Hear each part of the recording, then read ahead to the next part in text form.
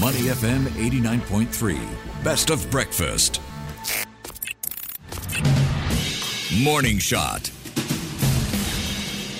Welcome to Morning Shot. I'm Lynn Lee. In recent weeks, a slew of natural disasters hit countries across the globe, from the hurricanes that are still sweeping across U.S. states to the typhoon that battered China and Hong Kong. People and businesses are racing against time to adapt to the effects of climate change as the spiraling costs of extreme weather snowball. Just to put things in context, researchers have noticed that billion-dollar natural disasters in the U.S. alone increased from 3 in 1980 to 22 in 2020. For more insights on how these disasters can be framed in an economic light, we're joined by Galina Hale, Professor of Economics at the University of California, Santa Cruz. Welcome to the show, Professor. Thank you so much. I'm glad to be here. Now, Professor, just this year alone, we've seen a slew of major climate disasters, as well as extreme weather episodes, such as record temperatures. Natural disasters, many driven by climate change, caused global economic losses of, I think, up to $313 billion in 2022. That's according to an insurance broker, I think it's Aon.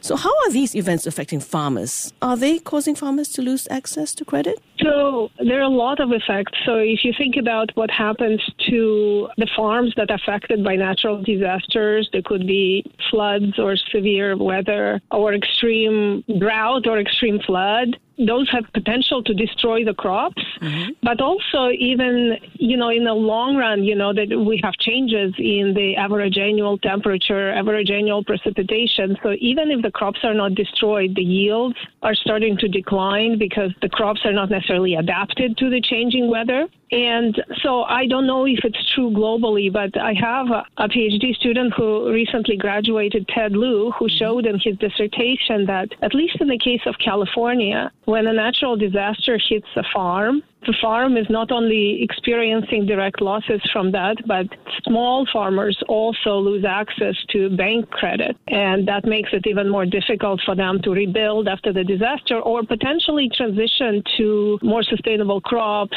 or invest in some kind of adaptation protection project. So it's, in a sense, a double whammy, and it potentially leads to more concentration in the agricultural sector because the large farms are not affected by the loss of credit the way the small farms are. That's a bit worrying for the smaller farmers. What kind of cascading effect could this have on other sectors?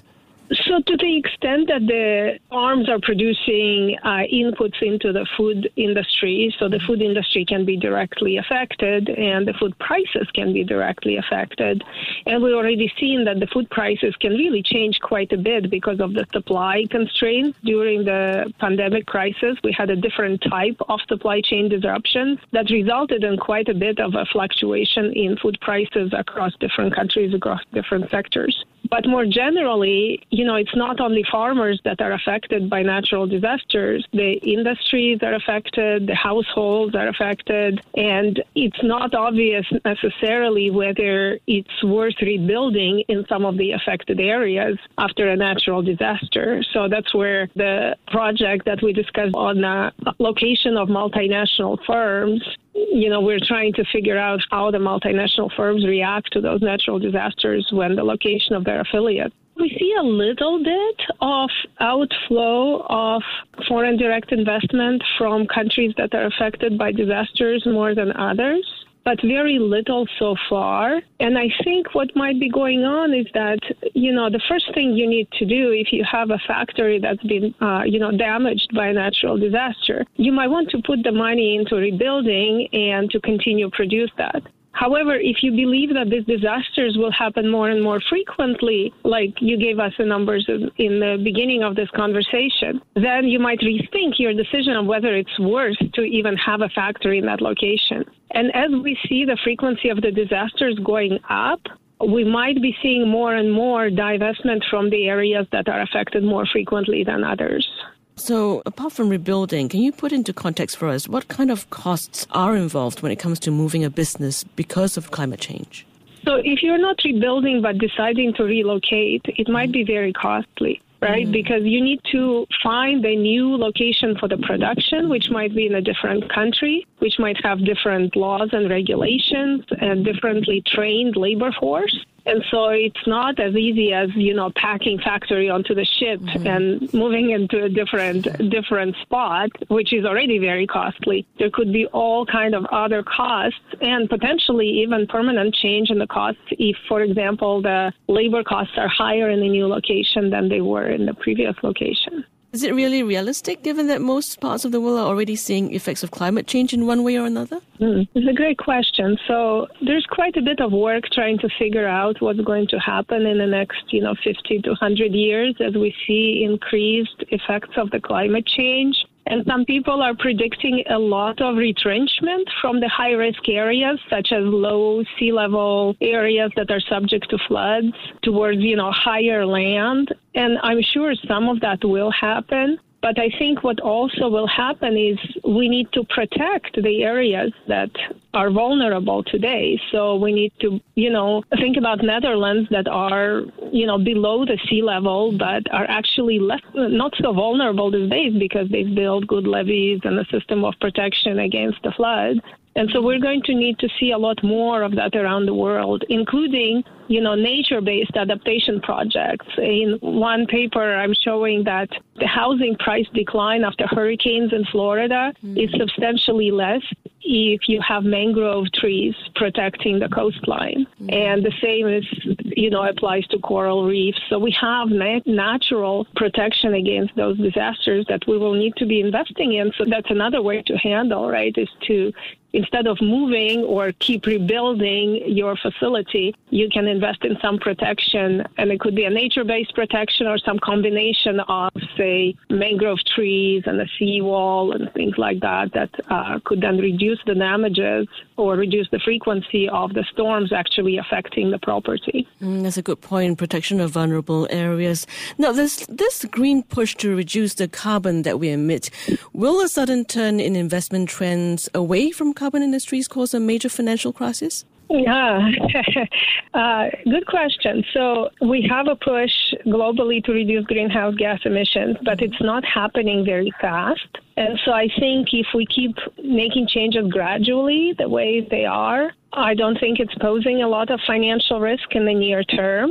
That said, if, say, the policymakers, get together at COP28 in Dubai in a couple of months and decide to put, say, $200 carbon tax globally, that could cause a major disruption in financial markets because a lot of financial institutions are invested in assets that, would lose value because of the carbon tax, the fossil fuel related assets. I don't think there's a high probability of this happening, but it's a hypothetical. Okay, we'll have to wait and see what comes out of Dubai later this year. Are we thinking enough about climate-related risks in the context of monetary and financial policy, though? So I think a lot of central banks in particular are now taking climate risks very seriously. There is a network for greening financial system, which is a network of central banks, and most central banks in the world are subscribers to that network. And they have working groups on financial stability and working groups on macroeconomy. And so they're really trying to figure out how monetary policy and bank regulation should be reacting to those risks. So I think enough attention is paid to that. And a lot of central banks now do climate stress testing to really figure out how banking systems are exposed to physical risks, as well as those transition risks in terms of policies. I think we can do more on the fiscal side in terms of helping private investment be directed into new technologies that can help us green our energy sector, our industrial sector, as well as our agricultural sector. So, I know the government's budgets are very limited, but I think there could be some regulation and there could be some, market shaping that could be done to help private sector invest more money into climate solutions. So putting more money into technology to help with things. Thank you so much for your input and your insights today, Professor Hale. Of course. Thank you for talking. We've been speaking with Galina Hale, Professor of Economics at the University of California, Santa Cruz. To listen to more great interviews, download our podcasts at audio.sg or download the audio app. That's AWEDIO, audio at the App Store and Google Play.